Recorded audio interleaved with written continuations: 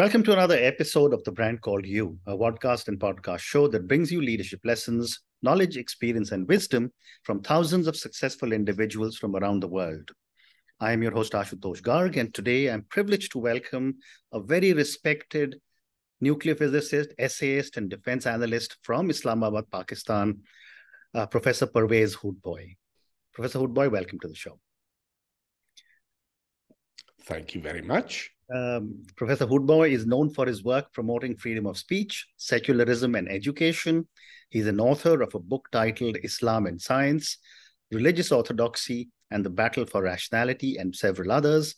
And he has been recognized and felicitated all over the world. So, sir, today we're going to speak about India and Pakistan, and I'm a great follower of all the work that you are doing and your comments on India and Pakistan. But let me start by asking you, how do you perceive the current state of India-Pakistan relations compared to the past few decades? Well, India has pretty much shrugged off Pakistan as no more than a nuisance, whereas Pakistan remains fixated on India. Although its domestic troubles are now so deep and so pervasive that the attention is moving towards them rather than India. And I think that looking at the newspapers, I see mention of India just in a few places, whereas earlier on, it used to be in multiple places.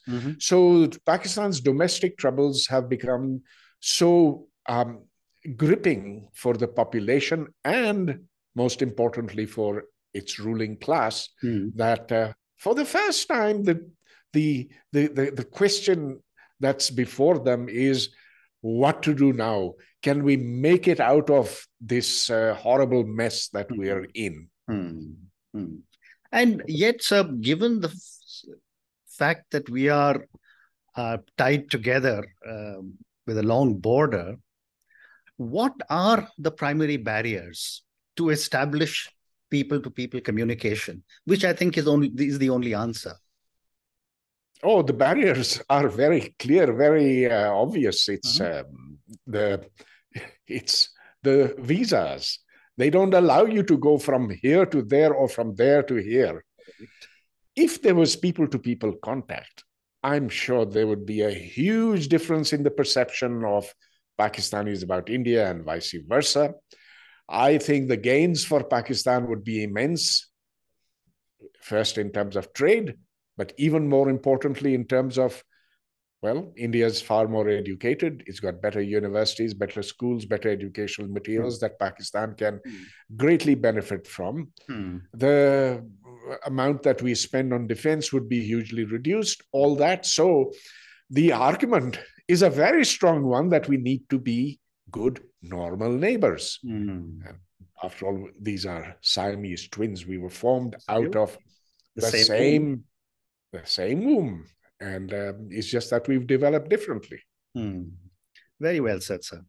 And what would you say is the role of religion and nationalism on both sides in perpetuating the conflicts between India and Pakistan? Pakistan was founded on the basis of the two-nation theory, which is that Hindus and Muslims are the only two peoples that populate the subcontinent, and that they cannot ever live together in peace, and therefore they must separate. This was articulated, most interestingly, by Veer Savarkar and later Golwalkar.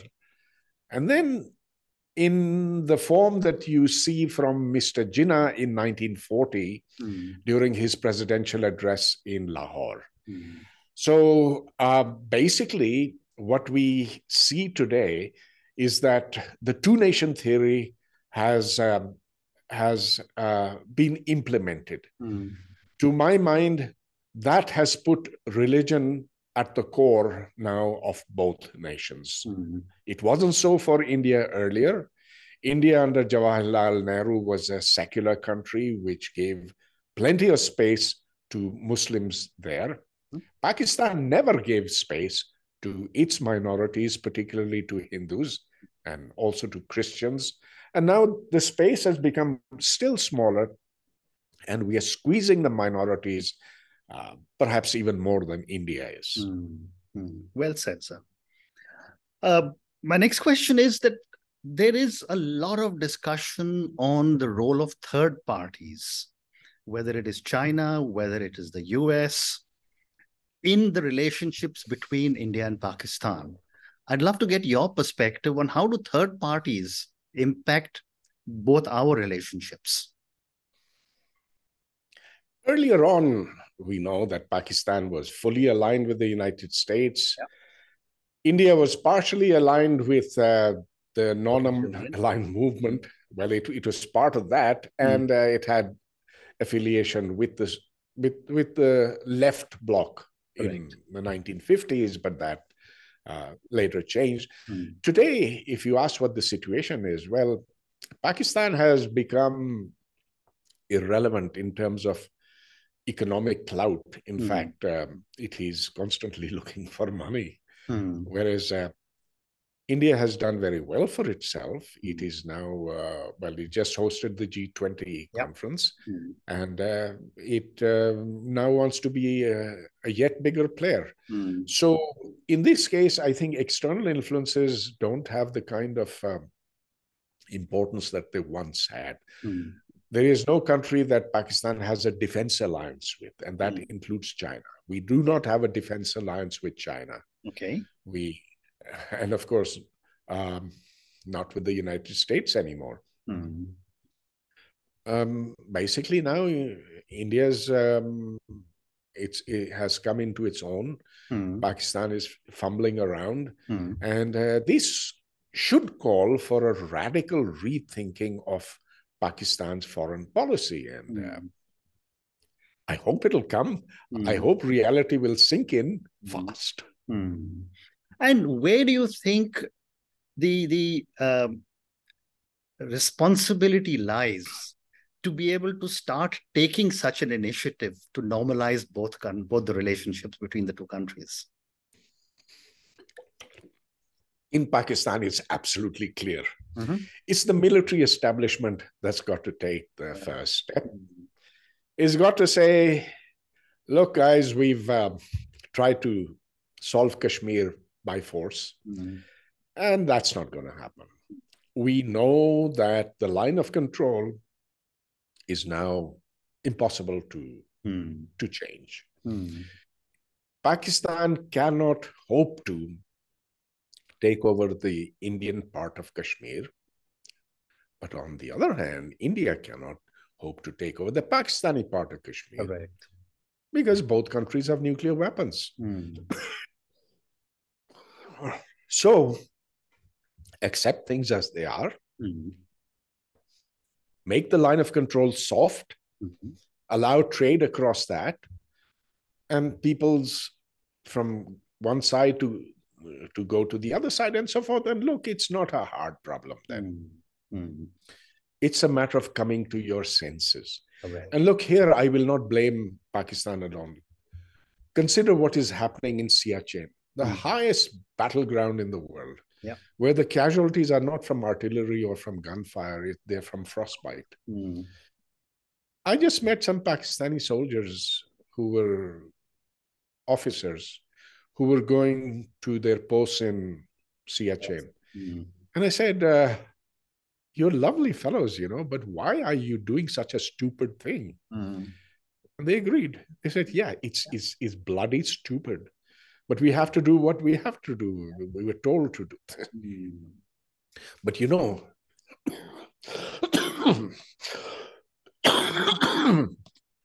it's the Indians who took the initiative on Siachen. And if they were to retreat and the Pakistanis were to retreat, we would save lives, our soldiers' lives, young men who are perfectly fine, decent human beings. Correct. It's an irrational conflict over there. Let's make that a starting point and then gradually move towards softening the line of control. Very well said. But do you see either of the two countries having the political will? And I remember having a conversation many years ago with Shaukat Aziz when he was the Prime Minister, on being able to declare the line of control as the official border between the two countries and removing conflict. Well, I'd like that, but I don't think it's really possible. What I think is just put less emphasis, make it less salient. Yeah. And you see, the difficulty is, I think, more from the Indian side now, because India is in a state of high hubris. It's sent Chandrayaan-3 to the moon. There's another rocket that's going to investigate the sun and all that. So they say, why do we need to make any compromises to Pakistan? Let them come and be and humbly request our forgiveness. Well, that is not going to happen. The Pakistanis, yeah, they're in a desperate state, but there's something called honor. It's a very stupid thing. Yeah, I hate, I hate honor. Yeah, it's irrational. But let's accept the fact that the world is irrational. So if India gets off the high horse and says, okay, let's start talking, Pakistan will jump at it at the moment. Well, if they get, well said. But sir, you've been, seeing this for so many years, and I've loved hearing your comments. Are there any historical instances or periods where, in your opinion, India and Pakistan came close to a reconciliation? And if yes, what can we learn from those instances? So this idea of softening the LOC was actually Musharraf's. And it's very paradoxical because he was the one who started the Kargil invasion. Yeah. That was his idea. And well, thereafter he realized the foolishness of it all. And then he offered the olive. And J.N. Dixit and the entire idea of softening the LOC came about. So I think those were good times. But way back in the 1950s, I think were better times. So I remember going with my mother when I was 5 years old, and that was way back in 1955 on the Sabarmati and coming back on the Saraswati. And people used to go back and forth. Borders weren't firm at that time. And in fact, Muhammad Ali Jinnah had never thought that this would be a hard partition.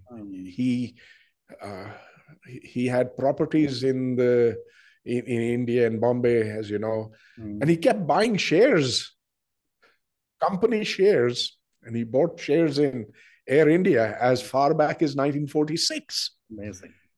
So he didn't expect a hard partition. So those early times were good times. Now the bad times started when General Ayub got ambitious. And the 1965 war, Operation Gibraltar, that poisoned things.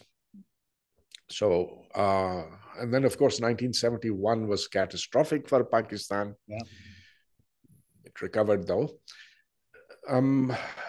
We've had good times, though, relatively speaking.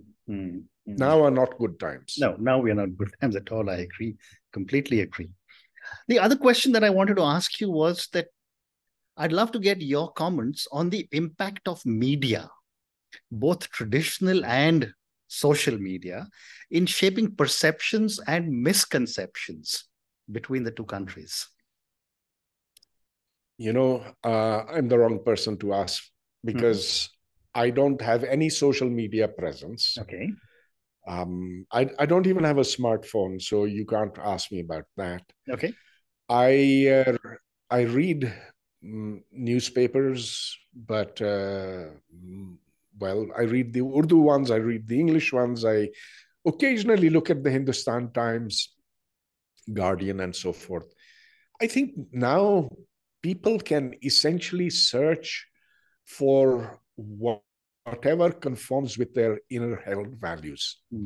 And so where those values came from then get further affirmation from either the mainstream media or social media. Mm. I'm told that social media is a lot more effective. Well said. And I remember, hearing you talk about history that has been written in Pakistan, and there's a lot of course, talk about history being written in India. How do you view the educational curriculum in both countries in terms of perpetuating certain narratives and biases? Oh, there was a time when I admired what was in Indian textbooks as being so objective and so balanced in terms of how they looked at the world, and particularly at the Hindu-Muslim balance within India. Now that's changed. Now some of India's history is being deliberately erased. And in doing so, India is following exactly what Pakistan did from the very beginning. You see, we started off as a religious state, as a Muslim Rashtra, you could say, and have become much more so now. In the process, we eliminated all earlier history. So in many of our books, the history of the subcontinent begins with 712 AD, which is when Muhammad bin Qasim comes to Sindh. Yeah. Now, that's complete nonsense. Correct. But that's what is taught. In India's case, well, you take away the Mughals and you take away a good chunk of India's history. Of course, there was ancient India, there were marvels and all that. But the Mughal history, the Mughal part, and of course, even before that, the other Muslims would come. For good or for bad, that is part of history. It should be kept. We should not tamper with it. Right. I agree. I agree with you. My next question is, and you have traveled extensively, lived in the US. Do you see any role the Pakistani and Indian diaspora can play in shaping India-Pakistan relations? Yes. They absolutely ought to get together. They ought to meet, organize public functions, go to each other's homes. And after all, we are, we share the same DNA. Absolutely. We speak almost the same language. When I went around India, except in the south, I spoke in what I thought was Urdu, and the listeners thought was Hindi. Yeah, okay. So if I keep a few Persianized words out, rather prone to do that, well, then it sounds almost like Hindi. So if we can talk to each other, if we look the same, if we have shared experiences that go back centuries, then what's the problem of talking to each other? It's so stupid when I see Indian students and Pakistani students separate from each other at campuses in the US. Okay, it wasn't so in 50 years ago when I was in the United States. I have still kept up with my Indian friends. Some are still in the US, some have moved back to India, but we became friends for life. Correct.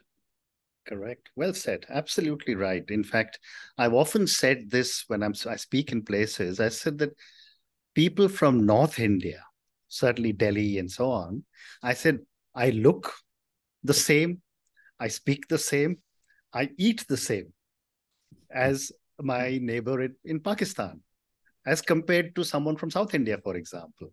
So I just wonder why this people-to-people contact does not get accelerated, and you commented on that. But I'd like to move on, sir, and I want to ask you about some regional developments. like the situation in Afghanistan. And that seems to be impacting, and I keep hearing commentaries about what India is supposedly doing in Pakistan. In Afghanistan, I don't have any information. But what do you think the situation in Afghanistan is impacting India-Pakistan relations? Oh, it's very interesting, isn't it? Pakistan got its dream government in Afghanistan. Absolutely, We yes. worked so hard to get it there. And now they're a pain in the butt.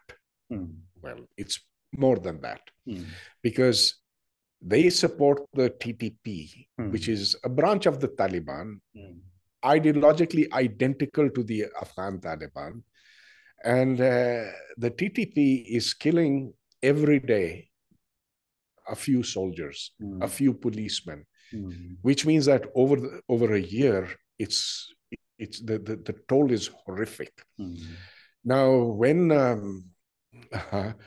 now you see, Pakistan expected that because the Afghan Taliban would be so beholden to them, to the Pakistanis, they would rein in the TTP. Nothing like that has happened.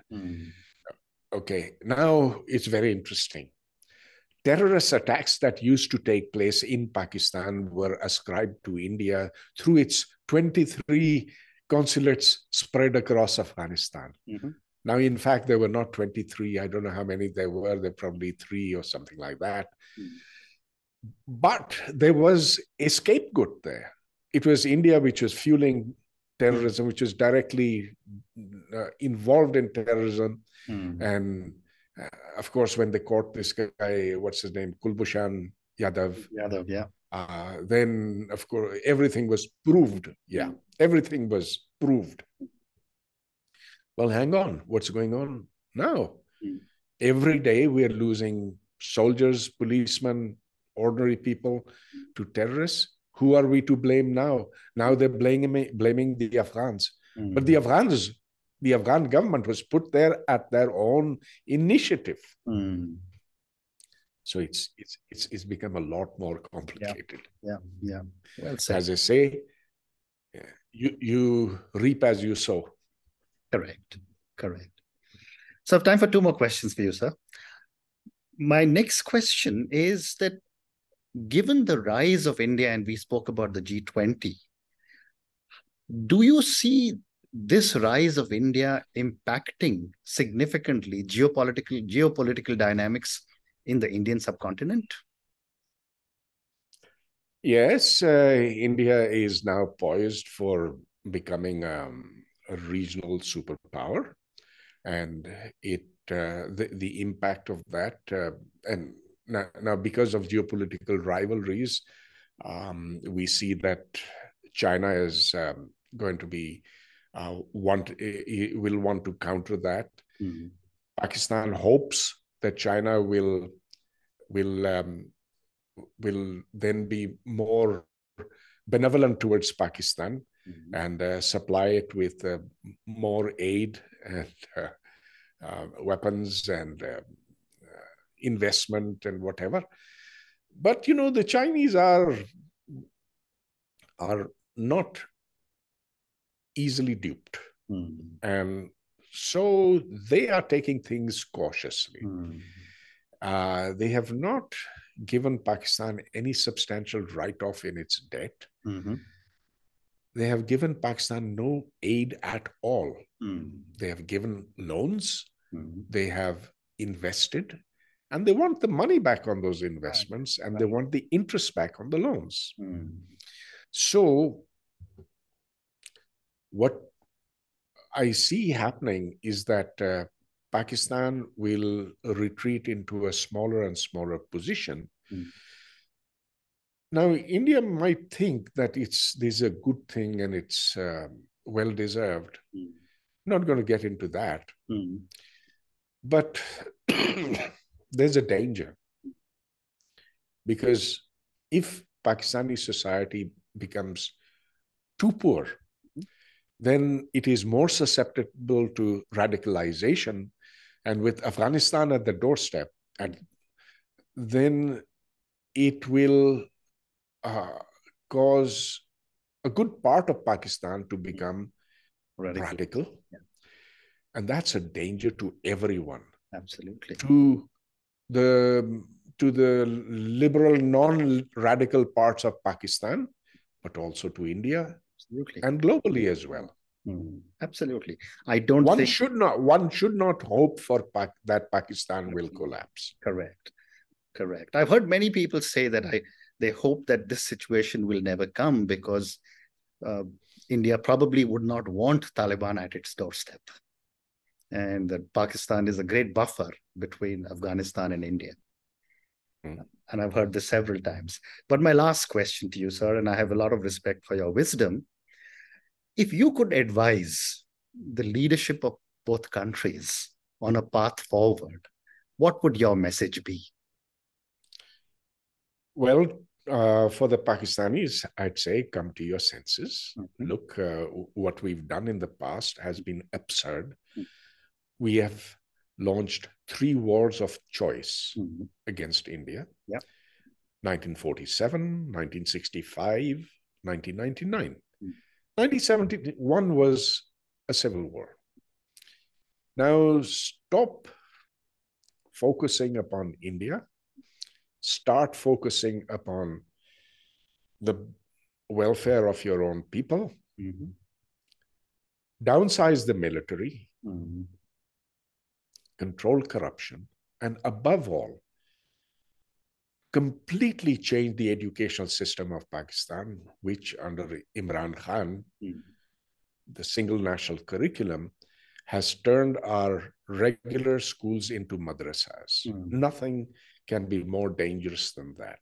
Correct. So that's my advice to the government of Pakistan. To the government of India, I'd say India is a pluralist country. It should remain as such.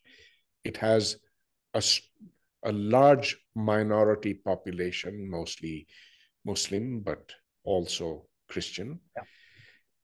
If India squeezes the Muslims there's going to be discord within the country forever.